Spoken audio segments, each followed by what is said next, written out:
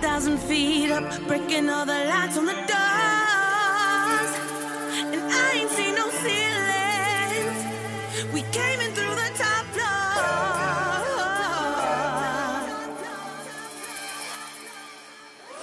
3 oars rip right round your jugular. 3 oars rip right round your jugular. 3 oars rip right round your jugular. 3 oars rip right round your jugular.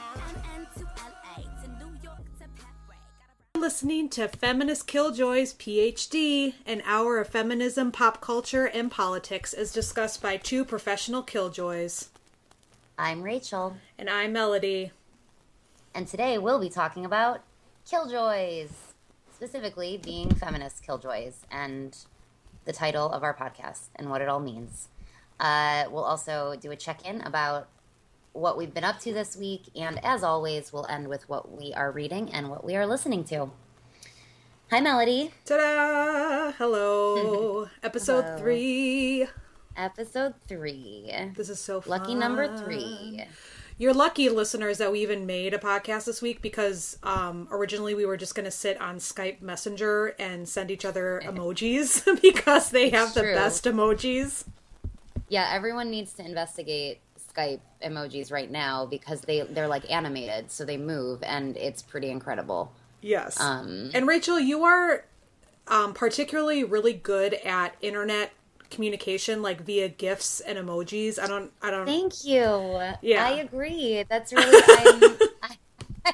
I think that I am too. It's not an accident. I'm intentional about sending the perfect emoji. I'm also really good at GIFs. Although, Mel, can you even? I don't think I can send you GIFs on your phone. Do you get GIFs from me ever? GIFs. GIFs, yeah. Like via iPhone, like via text message? Via text message. I don't know if you've ever tried. Probably not, though. Yeah, that's a bummer. It's another reason that you should have a Samsung Galaxy phone and not an iPhone.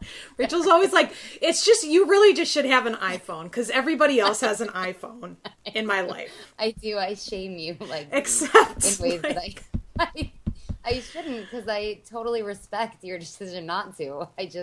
My life would be better if I could send you more gifts. So, but yeah, thank you. I think I'm really good at the internet too. I think so too. Yeah, you really are. Yeah. Anyway. I don't have that skill, so I'll leave that to you. Oh my goodness. Anyway. Oh, I'm really excited about my check-in today. Can I tell you about going club dancing?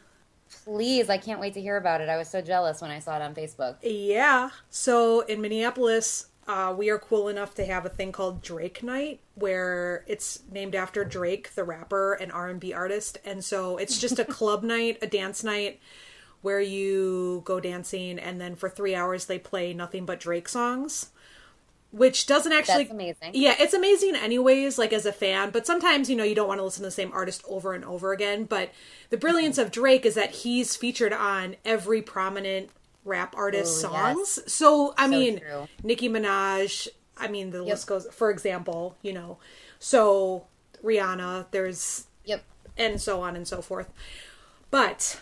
that's not the point of my story. The point of my story is that usually I go to like queer dance nights where, for those of you who don't go to queer dance nights or aren't, don't have the privilege of having that space, it's the space is just different. Like people don't just go up to you and start dancing with you. There's just a lot less non-consensual dancing going on. Nobody assumes you're there to pick them up and all this stuff. And I could go on about queer spaces, but I'll just leave it at that. So I was in a straight club space, which I'm usually not in. And I was with a person who's like 10 years younger than me. So, she kind of fit more the demographic that was there. Yeah. And it got to the point where I was just like elbowing dudes out of the way. Like it was like super fun kind of, because I knew what I was getting myself into, Yeah. And there was like a few attractive people out there, but most of them were just like drunk and it's amazing. You just stand there and then they just like come up to you like you're magnets, Right. Yep. And so my favorite part was this one woman came up to us and she said, "Can I dance with you because guys keep grabbing my ass?"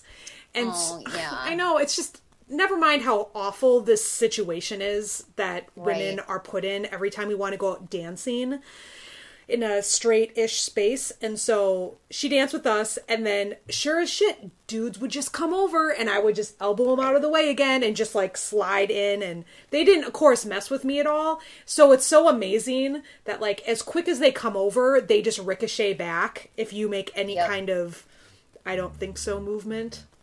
Yep. So it was just amazing to be in a space with a lot of 23-year-olds and yeah, I bet kind of like must have been... take on like go ahead. No, like feminist superhero yeah, I love that position. But only when the women said, I don't want this. I didn't just do it to all women that were there, right? Like me and my friend had a code system. We, we had hand gestures to note whether we wanted attention or not. And then this woman clearly said, I don't want to be around men anymore. Please dance with me. So. Right. Yeah, that's so unfortunate, and I guess I feel grateful. I can't remember the last time I went to like a straight dance party. I mean, I guess my friend Cassidy does a dance party here. Shout out Cassidy to Shameless. She has this night called Shameless, and it's not like specifically queer, but it's tends to be mostly, maybe not mostly queer people, but a lot of queer people. So it ends up not feeling like that, and I haven't been danced on like that in years, thankfully.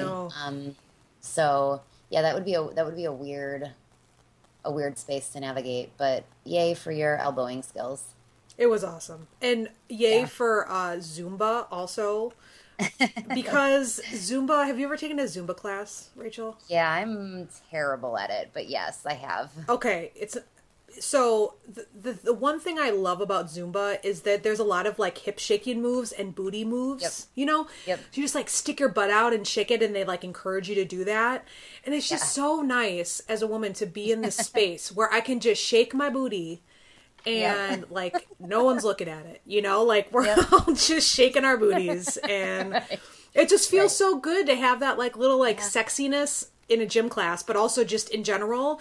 And then not have to worry about the like magnets coming over.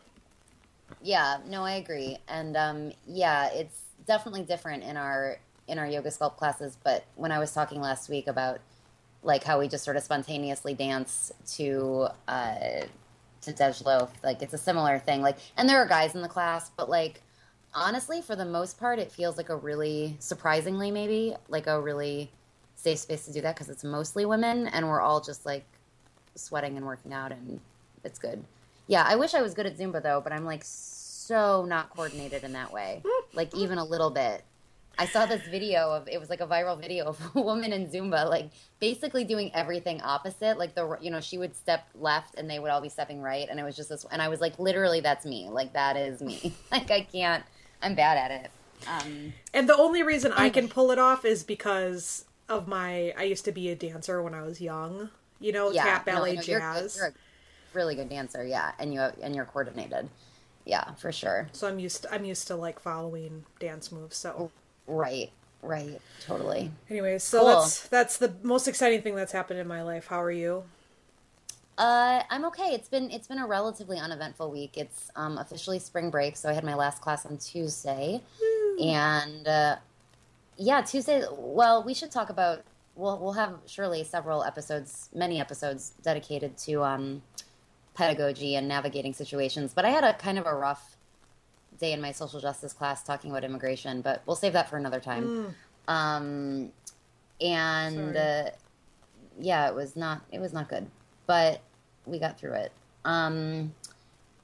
But Thursday, was St. Patrick's Day, which I didn't really care about at all, but it was also the first day of the Eastern Sociologists Association conference. I forget the full name of it because I'm not a sociologist, but it meant that two of my academic friends, one from Minnesota, Madison, hi Madison, and one from DePaul, my friend Jay, they were both in town, so I got to see them and just have a drink with them, and that was really nice. It was one of those moments when it's like, academia is really rough on us, in a lot of ways, but sometimes it means you end up with random people from your past in one place, and you get to share space and talk about your projects and your research and your life and have camaraderie and empathy. And it was really lovely to share space with them. So that was a highlight of my week.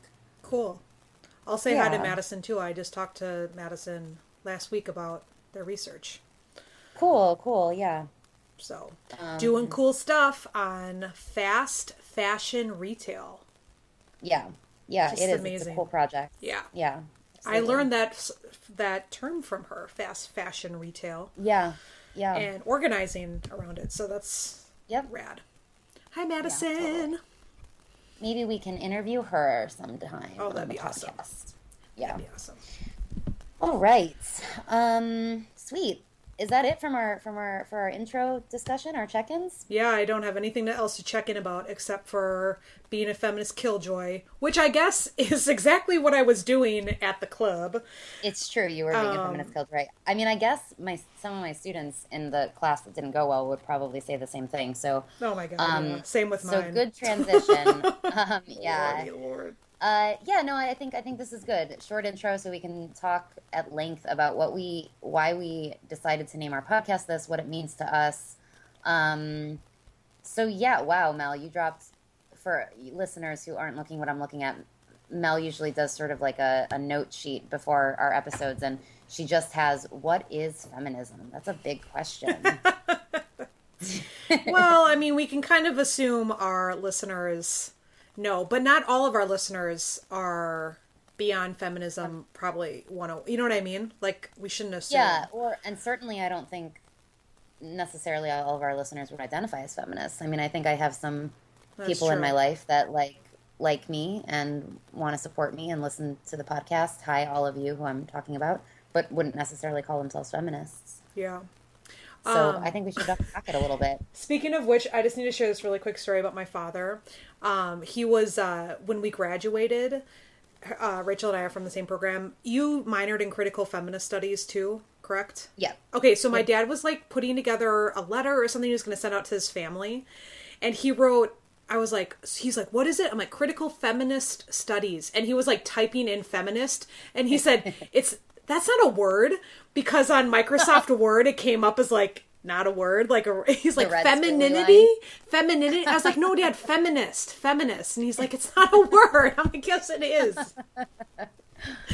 Wow, that's so funny. Also, he was just probably giving me crap because his humor is like that, where he tries. Yeah, that is a jokester. Oh my god, he knows that I'm a feminist killjoy, so he just like tries to poke. Anyways.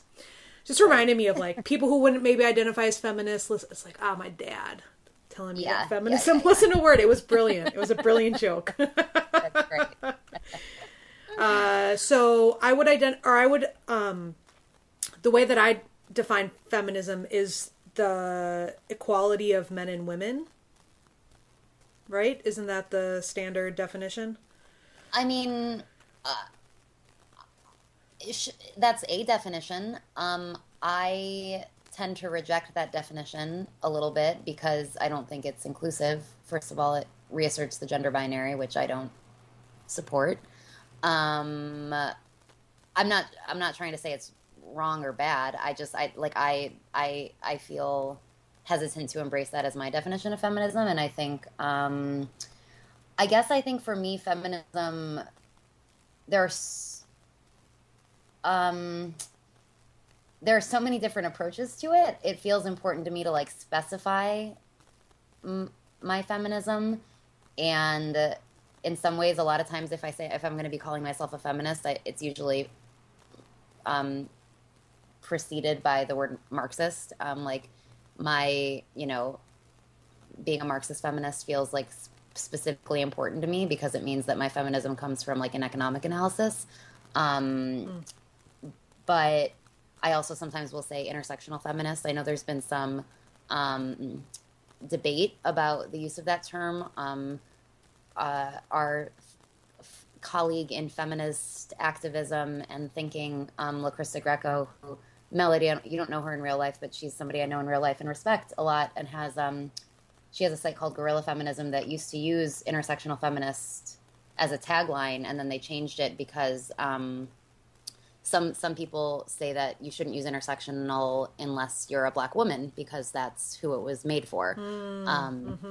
So I think that's, there's some truth to that, but I've also heard Kimberly Crenshaw say that it's great that it's being used outside of that. And it feels like a really powerful tool to describe what I mean when I talk about feminism, because for me, it's not just about the equality between men and women. It's about a tool to fight, like a theoretical and activist tool to fight all forms of oppression.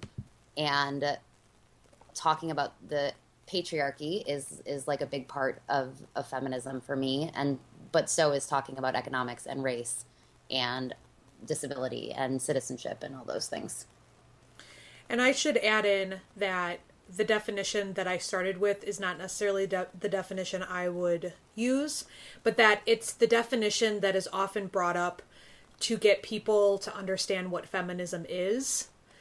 As in, like, it's just about the equality of all people. Therefore, if you believe in the equality of all people, then you can be considered a feminist or like have feminist ideas, because people run away from one of the issues of feminism that we're still dealing with is people run away from the term, so if you're trying to get people to care about your cause or some analysis that we're doing, and they hear the word feminist, they want to run. But then if we remind them like, all feminism is it's just about the equality of all people, that you can't really argue with that then. It's not, so anyways, that's why I started with that very simplistic, problematic definition. I agree with you. Right. I agree with you 100% that I probably just isolate, viewers heard you say that or listeners heard you say that and they were like, great. And then I started talking and they were like, ugh, I'm turned off again. So like, I 100% understand that it's like strategic to use that definition. It like makes me cringe. Like, it's just like a definition that makes me cringe because it's like, for me, because it's man and woman? But what if I just say equality of all people? I changed it. Equality of all people. But like, even equality, I mean... Equity. Equality is... Equity of all people. Liberation. The liberation of all people. That I can get down with. It's too... I know. It's too righteous. It turns people off, but that's just... I think we can have a teaching definition and a personal definition. Yeah, I don't say that in class. If I'm talking about, if I'm defining feminism in class, well, I don't know. Actually, I hit him pretty hard. I mean, I introduced the idea of patriarchy, white supremacy, capitalism as like fundamental foundations of our society, and that the feminist theories we're reading about are going to be working in opposition to those things. And the way that I try to get around that is that when I say patriarchy, I'm not talking about evil men. When I say white supremacy, I'm not talking about evil white people. Like it's not about like bad people. It's about legacies of systemic disenfranchisement and oppression and violence that our society is built on, and that we just have to accept that that's the foundation of our society, and that's just what it is. And so feminism is working to resist those forces. So yeah, I don't know. I feel like that's... No, that makes total sense. And I think I come at it from more of a... So you're talking obviously about systemic inequalities, and I'm more interested in kind of the everyday inequalities or inequities that people face. And like I was just talking today earlier with somebody about moms, like stay-at-home moms, and how they feel really betrayed by feminism, because there's been this idea that, feminism is all about, the equality of men and women. Let's just take that binary for a moment. And so it's like, okay, well then I'm supposed to be at the workplace all day from 9 to 5. And I guess I'm just supposed to put my kids in daycare, even though I don't want to. But for the premise of feminism, that's what I'm supposed to be. But I don't want to be that. So then I'm not a feminist because I don't want to participate in that world. I want to be a stay-at-home mom, and they feel like, you know, feminism is shaming me for that choice. And that's just an unfortunate, like, understanding of feminism that has been cycled down, right? Because we're fighting for women to have access to all sorts of jobs, you know? Absolutely. And that's why making feminism intersectional is so important, because when you're talking, I mean, even the term stay-at-home mom, like, my mom actually used this phrase the other day, and I was like, that's such a great way to put it. She was asking a mother, she said, I can't remember, do you work outside the home right now? So suggesting that, of course you work, you just happen to work inside of a home. Like, of course you work. You're doing so much labor every day being a mother and, like, caring for children that capitalism just wants you to raise so they can eat up and make workers out of. For me, it's about labor. And so, like, of course we want to support working mothers who work inside the home. Like, of course we want to do that as feminists. But I think you're right. And this is why, like, I'm sure neither of us are surprised that people are resistant to feminism, because there's so many different manifestations of it. It could mean that you're Hillary Clinton and you think all women should go to work. I mean, I actually don't think Hillary Clinton thinks that, but, you know, this sort of, like, 1980s power suit feminism. Yeah. It could be Taylor Swift because you have a squad and you love your girls. It could be, you know, the scary radical activist feminist like me who's, like, you know, constantly trying to talk to you about capitalism. You know, there's all these different versions of it, which is, I know why it's tempting to want to just be like, it just means that you think everybody's equal. And it's like, okay, we can start there, I guess. But, like, it's so important because, you know, Sarah Palin was a version of feminism, and, like, that's not okay. Like, Sarah Palin was not supporting the cause of, you know, justice at all. And so we, you know, but she was equal to her, you know, in theory, on paper, she was equal to her male counterparts, but she certainly isn't. That's not my feminism. You know what I mean? That is really true. And it goes back to what we were talking about in our first episode about the pro-life club at my school using Feminists for Life, as a supporting organization. And I have a really hard time understanding how people who are pro-life can also be feminist, but it's exactly an issue for me. And you brought up the angry activisty feminist, which I will also identify as. But you know, honestly, talking to my young female students, that is the thing that they're afraid of identifying with. Yeah. You know? Absolutely. And that's why, that's hence why we call this, we'll get into the killjoy section of it. But they don't want to, if they come home and they say, I'm a feminist, and then their brothers roll their eyes and think, oh my God. Or they don't get boyfriends, heaven forbid. That's what I feel like the fear stems from most. Oh, right. Oh, I mean, definitely. I think they're afraid of not, and I don't want to suggest, like, I don't want to be like Gloria Steinem, who says that women who support Bernie do it to get guys. Like, I'm not trying to say... She said that! Oh, you didn't hear that? No. Yeah, she said the reason that young women support Bernie Sanders is because they want to get boyfriends. And I was just, like, barfing all over. That is so not true. I understand. I mean... It's super insulting. So I didn't mean to just say a similar thing at all. But I don't see anything wrong with wanting to, you know, like, it's fine to want relationships, and it's fine to acknowledge that there's going to be a lot of guys that are going to be turned off if you're, like, ranting about feminism and you know, injustice all the time. But yeah, I think it's this is another reason it feels, like, so important to me that, like, I don't know. Should we officially transition into Killjoys? Like, should we? Is this sort of where we're?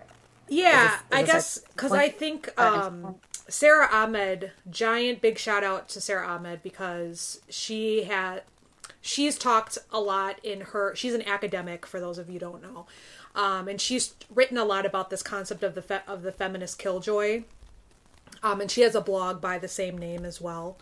And so we're riffing off of her influence for our podcast. But she has this amazing quote about what a feminist killjoy is, and so I just want to read it. And I think this is a good working definition for, like, who we are and what we do on this podcast. But What the feminist killjoy does is spoils the happiness of others. She is a spoil sport because she refuses to convene, to assemble, or to meet up over happiness. In the thick societal of everyday spaces, feminists are thus attributed as the origin of the bad feeling as the ones who ruin the atmosphere. That was a lot of academic writing, but basically, like, we're a spoil sport, and that we ruin spaces. And so when I started today saying, oh, I went to the club and I pushed all these dudes out of the way, and I could have gotten more aggressive with them, and talked to them. That's just being a killjoy, because I'm ruining the happiness of the space by reminding people about sexual harassment and non-consensual touching. Right. And so this is like, it's often a slanderous word used against feminists, like to be a killjoy or a spoil sport or to ruin the moment. I've experienced it all the time in my life. And so by reclaiming this term, we're hoping to change the meaning a little bit about what being a killjoy means. It's not in the negative, but that's how it's theorized. Yeah. Yep. Yeah, totally. And I think, this is what is, I think, interesting about Ahmed's idea about, like, what does it mean to just live in, like, a happy space all the time. It means that you're never confronting notions of injustice, and that is a privilege only to people who don't experience, like, injustices on a daily basis. So, like, I'm sorry that I teach my students stuff about media that means they can never enjoy an episode of, I don't know, what's some popular TV show. The Bachelor, again, without being like, oh yeah, they were super racist to that black contestant, or oh yeah, this is like the hegemony of marriage.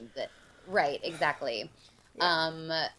And that said, I watched The Bachelor. For the first time ever, I watched The Bachelor this year, for both pleasure and media critique. Like, I think there's this notion that if you're a feminist, you're just like constantly angry all the time, and like that's all it is. And I don't know. I mean, what do you think about that? What do you think about watching things for pleasure and criticism? I do that as well, but I honestly, at this point in my life, tune most of it out. Like, I just can't anymore. The only times, like, I watch the Oscars and the Golden Globes, but that's just because I teach Intro to Mass Comm, and so I want to be on the up about significant performances and significant speeches kind of in real time. I've gotten really far away from it. Like, I will say I use the Bechdel test to the nth degree, and I just don't go see movies anymore if they don't have prominent women characters. And I kind of do the same thing with people of color as well. Like, I'm just done watching stuff about white dudes. I'm just done. I don't need to. I feel way more nourished and more like, I just feel better watching stuff that isn't centered around white guys' lives. And so that's what I'm going to watch. I've spent my whole life doing it. I don't need to watch them anymore. I'd rather learn about different people and their experiences. So and with media convergence the way it is with Netflix and everything now, we have so much access to so many different types of media. It's just, there's not really a need for me to continue to watch the status quo mainstream TV. Rant completed.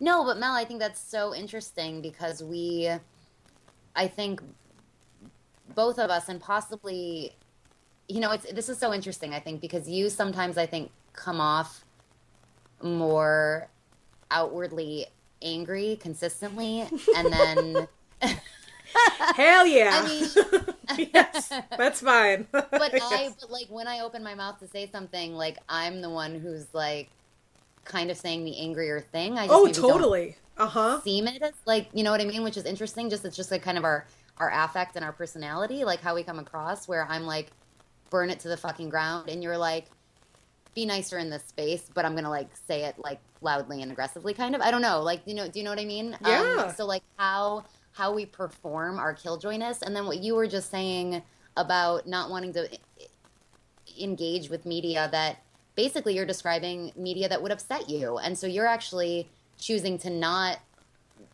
participate in something that would anger you. And I think I would agree, honestly, and I think we don't need to talk at length about this. This is a whole nother episode, but like both of our personal journeys in terms of like self-care and getting into yoga, like yoga is like the antithesis of, it's not like you're supposed to pretend you're not angry. And I mean, I think yoga is actually about confronting your feelings very much, but like, it's about cultivating a sense of peace, amidst all this stuff. And so like, we're multifaceted individuals, and just because we're angry about injustice and profess that in different ways doesn't mean that we're also not like really invested in like not being angry 24/7. You know what I mean?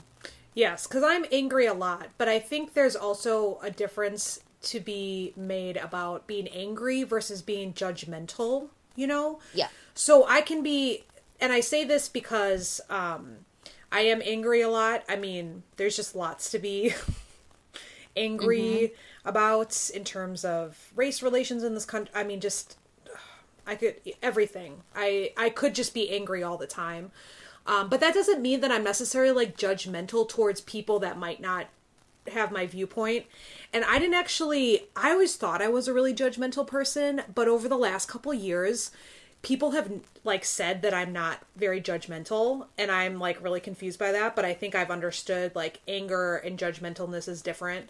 And I only bring it up because my yoga teacher, he said that to me one day, and I was like, are you interesting? And I was like, hello, like, are you in the same reality as me? And he knows me pretty well. I was like, yeah, I'm really judgy. Like, I do judge people. Like, there was these people once that came to yoga driving a Hummer, and I was like judging the crap out of them, but maybe just in my head. But I was just like, right. Okay.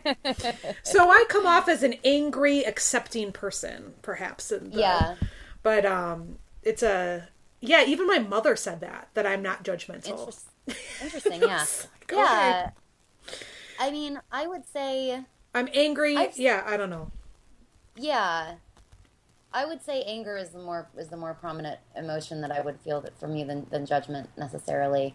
Yeah, because I think there is an important distinction, and I think what it comes down to is that like being fucking angry makes sense when you live in a world where, you hear about Black men dying in the news every day, and you hear about women being sexually assaulted, like, or you see it. You see women, or you are the victim yourself. Of like, if you are not, there's some, this is like a bumper sticker. Like, if you're not angry, you're not paying attention. And like, honestly, that's true. And it also means that if you're not angry, that you, like I said earlier, have the luxury to not be angry, that you have some sort of level of privilege, that you don't experience racism on a daily basis, or you don't experience the struggle of economic oppression on a daily basis, et cetera, et cetera. But also, to sort of tangent a little bit, Mel, I think it's also a privilege for us to be angry, particularly as white women, right?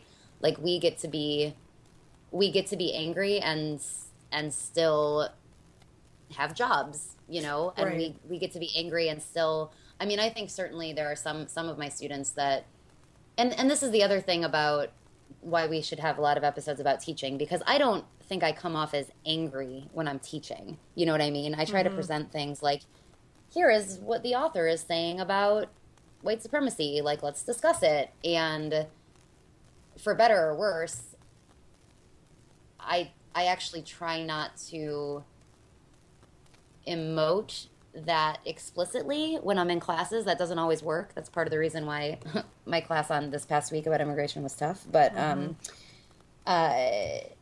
but do you know what I mean? Like, so I guess there's two things I said there. One, it's a privilege for us to be allowed to be angry, and I think it helps that we're white, because I think that obviously the history of the stereotype of the quote-unquote angry Black woman is something that is, harms women of color, Black women in particular.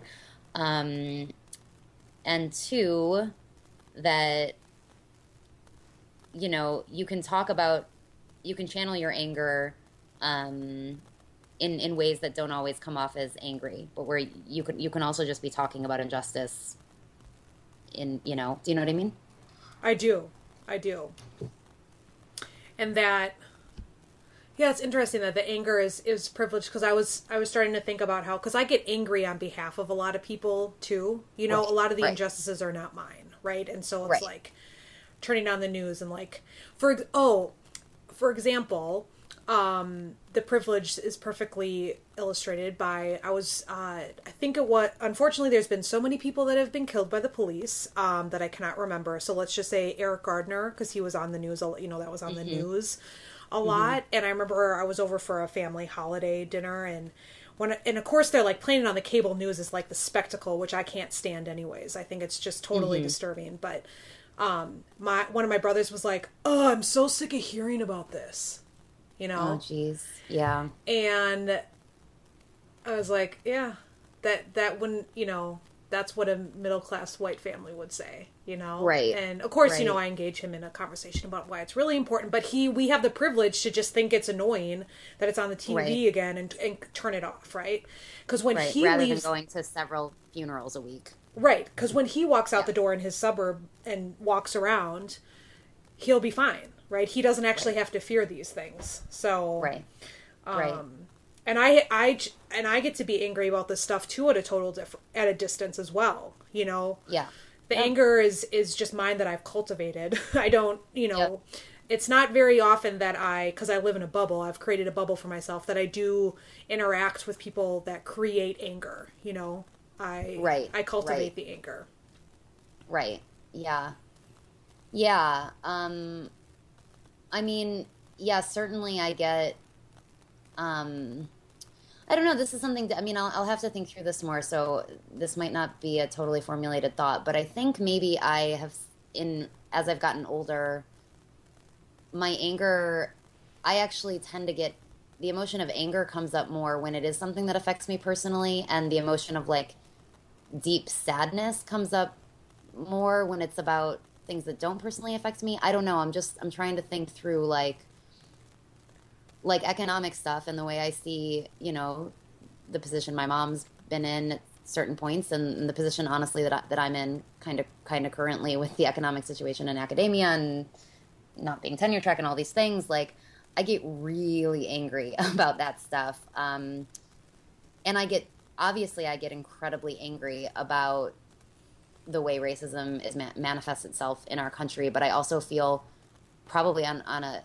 usually just like deeply fucking sad, and I think that there might be something to, like, for me, that anger gets cultivated more when I'm impacted personally. I don't know. I'll think through that more, but that does make me want to transition into something I wanted to talk to you about in terms of activism and emotion and anger in particular. I teach this piece by Deborah Gould about the uses of anger in AIDS activism. And when I've taught it to my students, we talk about Black Lives Matter in relation to it. And just this idea of what do you do with anger about something that's impacting you personally? Like when an entire community is being impacted by disproportionate killings of, you know, of the men and women as well in their communities. What do you do with that anger, and what does it mean to respond in a protest or a riot or some sort of direct action in an angry way, you know? So I don't know, I would just be interested, especially since you've done so much work with Black Lives Matter in Minneapolis, like if you wanted to speak to the uses of anger in Black Lives Matter stuff. Well, as a white person, I'd love to talk about Black Lives Matter and speak for them. Yeah. No, I'm just kidding. I her ally. And honestly, we should do an episode about being white women that talk about race all the fucking time too, because I'm sure not everybody's down with us taking up space about that. So we should talk about that too. But from your perspective as an ally, accomplice, somebody in operative solidarity, whatever you want to say, I don't know, or not. Maybe you don't feel comfortable responding to that. Just maybe in general, anger and activism. I think that Unfortunately, and I see a lot of this, I get to see this interestingly through my students' viewpoint, which are very diverse. So some of my students say Black Lives Matter, some of them say All Lives Matter. And I've actively taught or, you know, created discussions around the protests when they happen here locally and then nationally. And I think, to answer your question, I think that the role of direct actions and protests, and, you know, we occupied the 4th Precinct, the police station up here where Jamar Clark was killed by police. And I think those spaces are really important to, like, release the anger, you know, to yell and shout and be with other people and be angry. So then we can move on and do real you know, that is real organizing, but do further organizing once the anger is always with us, but it's that first, like, kind of release of anger. And it's important to be with other people. Usually when you're angry, you know, you think about being home by yourself, slamming things against the wall, or whatever, you know, a very solitude kind of emotion. And so right. I think it's important to be with other people when angry, and that's why these things they happen very fast. That's why the first thing that we do is not do neighborhood organizing. We, like, go all meet up and go protest, you know, and take over a freeway or a precinct. But, you know, the unfortunate thing is that is what's seen then by the public or people who aren't at these protests, is this anger, right? This reflection of anger in the streets. And then they judge the whole movement or the whole argument based on this anger, which ends up being kind of not the best way to see the movement, right? Because Black Lives Matter does so much more than protest in the streets and block traffic, you know? That's how people got attention, but there's so much more going on behind the scenes. Like, for example, I don't know if you heard this, Rachel, but in Minneapolis, there's not going to be any more grand juries. I heard that, for police killings. Amazing. And that's because of Black Lives Matter. That's because, like, all this behind the scenes work that they did that I'm not even privy to. Obviously, you know, they had the community call in. We called in. We asked, or we demanded that, you know, they don't have a grand jury for Jamar Clark. But then all of a sudden it was like no grand juries at all anymore for police killings.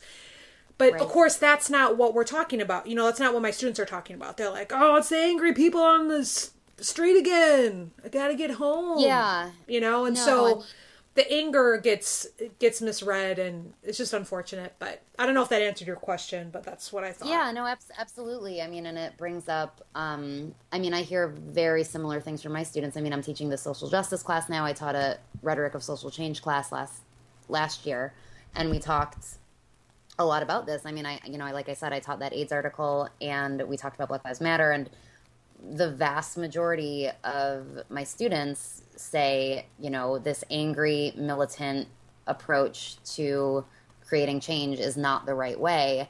And I just, like, I don't think the solution is that protesters should be nicer or practice this, like, respectability politics. Like, that is not the answer. Part of that militant, angry, direct action that's been happening since the history of people creating change in our nation, starting with fucking Harriet Tubman burning down slave plantations in anger. Like, you know, slavery would not have been abolished without anger, without militants, without violence. Civil rights wouldn't have happened without anger, without militants, without violence. The 8-hour workday and the labor rights movement would not have happened without anger, without militants, without violence. And, you know, whether it's because when you have people like Malcolm X and the Black Panthers that make Martin Luther King seem more palatable and like you push people further left without going to the extreme, whether it's like a strategic method like that, or whether it's like forcing society to accept that they have something to be that angry about. And that's like the only way that I've gotten through to my students when I said, what if we described this violent, quote unquote, violence and militancy that the Black Panthers practice? What if we describe that as self-defense? Because the Black Panther Party is actually, their full title is the Black Panther Party for Self-Defense. Like, but nobody says that. Like, nobody says that in the, you know, when they're talking about them. but they describe themselves as a self-defense party. And so how does that change our understanding of anger and this reaction of anger when we think about it as a reaction rather than being on the defense rather than the offense? I don't know. Maybe we got totally off subject here, but does that, I mean, that's just some of my thoughts on that, I guess, on anger and the uses of anger. There's a great Audre Lorde poem or speech about the uses of anger. We should post it. We'll post it on the blog. No, it totally makes sense, because I think instead of understanding our feminist anger as something that we need to control or strategize with, or, only pull out when necessary or in certain spaces, that your point is that anger has been used historically to make, major social change, and that that being an angry person about social justice shouldn't be seen as a negative, but as a positive towards social change and one tenet of moving society forward. Right. But again, this anger is specific. It's our anger, because you could flip it and say, well, Donald Trump's really angry. Anger is very powerful, and it is moving a whole other subset of people too. Absolutely. But look how powerful that is. Look at how powerful his anger about, immigrants and everything else he rants about. It's proving exactly what we're discussing, but it's just working on the other side, Can I bring up what I read? Because this week, the thing I read, because it is about anger and yeah, of course, Black activism. So I read this. If you got to look for them, and sometimes they get passed around depending on what your social circle is. But there's been people of color that have been going to Trump rallies, not to start anything, just to go and observe and attend. And I read one today. It was very long.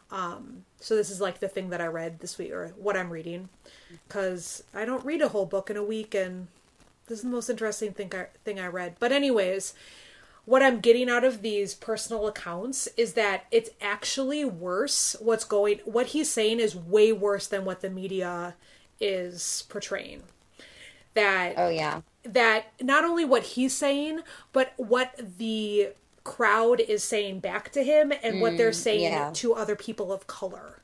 That they immediately see them and they point them out as, protesters, even though he wasn't. He was just there to observe, and just vitriol at them continually. Mm-hmm. And it is scary. I mean, and these rallies are huge. And, there was this other quote that went around the internet about, I think it was something like, white privilege is having to wait until Donald Trump comes out to realize how racist this country is, Yeah. So I'll own that. Well, I mean, I knew it was bad, but I'm going to say I did not know it was this bad, because I'm not a person of color. And so all I can know is when I hear other people's accounts. Right. Right.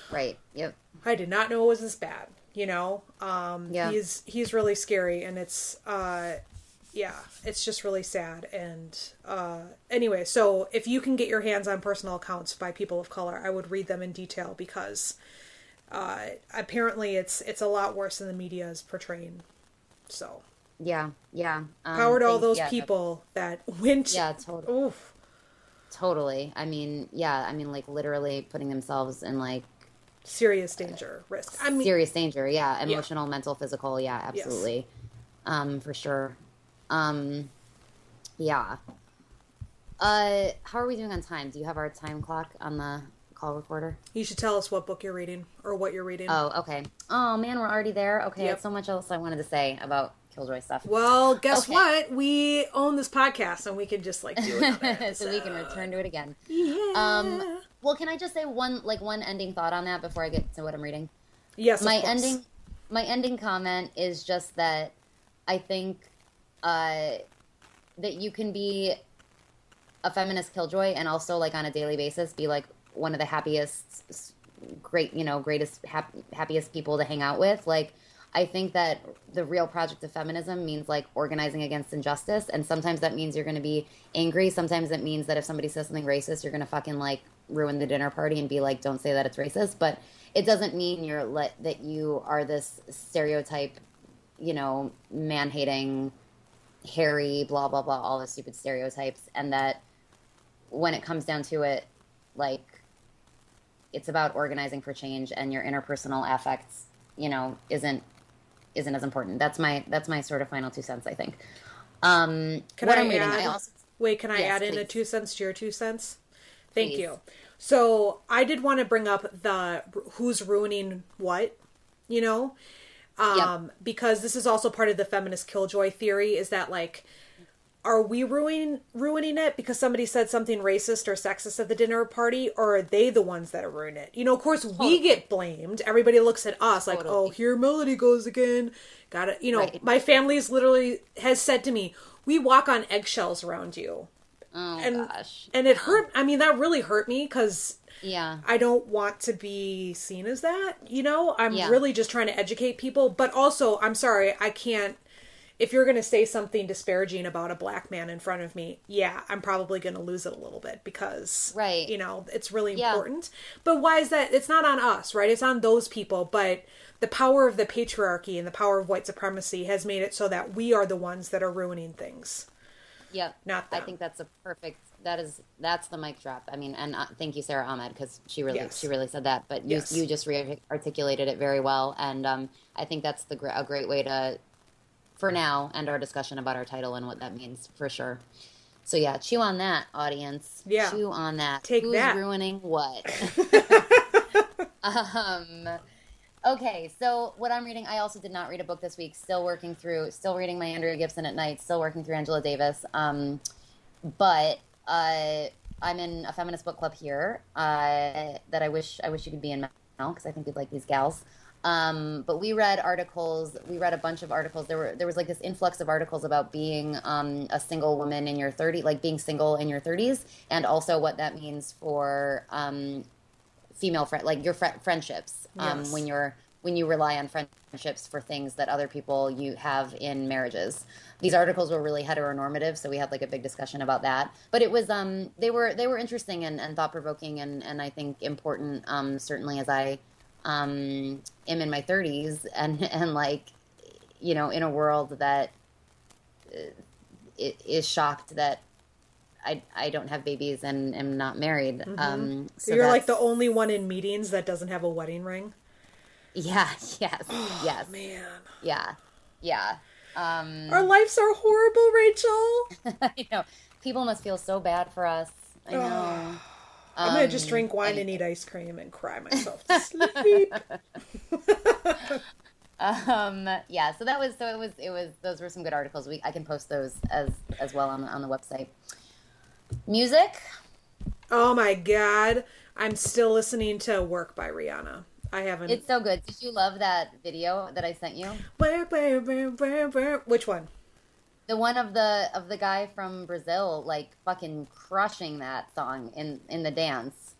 I posted it on you posted the Formation. I did not watch it. Oh, you need to watch it. You need to watch it. I can't believe that you just made me admit to an audience that I didn't watch something that you sent me. Most people don't have to do that publicly. It's okay. I completely forgive you. Just please watch it because you're going to really like it. Got it. Oh, I was also listening, Killjoy moment too. I was listening to, we have a new local hip hop station that came out. Mm-hmm. And the song that we intro with, by the way, is by this hip hop crew called Girl Party.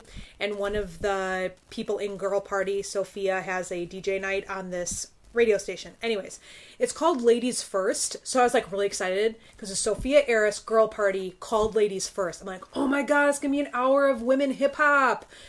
And then it totally wasn't. It was like half. I was like Jay-Z. I was like, really? Like, yeah. Why can't they play an hour worth of women on the radio? They never do. But I have to sit through an hour of men rapping at me about how they're gonna ride women at 3:30 in the morning and right. Right. Anyways, that's just a little Killjoy moment. I also listened to that. But that's okay. Yeah, I still love Girl I have Party. maybe I wasn't sure what song I was going to pick, but I think your comment made me decide what I was going to pick. Okay. So, do you know the Internet, that performer? Yes, but I don't really listen. But tell me more. Okay. So they appear, and I'm almost positive are a queer black kind of soft butch presenting person who's like a pretty sweet rapper. But the lyrics are still kind of misogynist. Like she's talking or they're talking about like their bitch who's like complaining like too much. And it's like, man, like, you're so rad. You could be like talking about women in a way that's like better. And I don't want to shit talk. I'm not trying. Here I go, being a killjoy again, I guess. But it's a good song. It's called Getaway, the song I've been listening to on repeat. But it feels a little misogynist still. So there's that. Who's ruining what though? Really, is it you or is I know. Good question. Who's ruining what? That could be our tagline, Mel. I think that's going to be I think it's going to be our new tagline. Yeah. Y'all are listening to Marketing in Action, so. Indeed. And so we wanted to close out today by, I wanted to educate everybody on a term that I think will be very helpful for you in your lives, that is used in Minneapolis a lot. And so anyways, it's WTF, and it stands for Women Trans Femme. And so in my bike world, for example, we'll have like WTF night. And so it's just for women trans femme. And it's nice because, like Rachel alluded to earlier, saying women or men is very non-inclusive. And so the WTF identity is a lot more encompassing of all sorts of different gender identities and performances and spectrums, and but still on the marginalized side, right? So it's basically just leaving out cis men. Totally. And so I just wanted to educate people on cis masculine man, cis masculine man. That is really yes, right? Because femme can totally include cis men.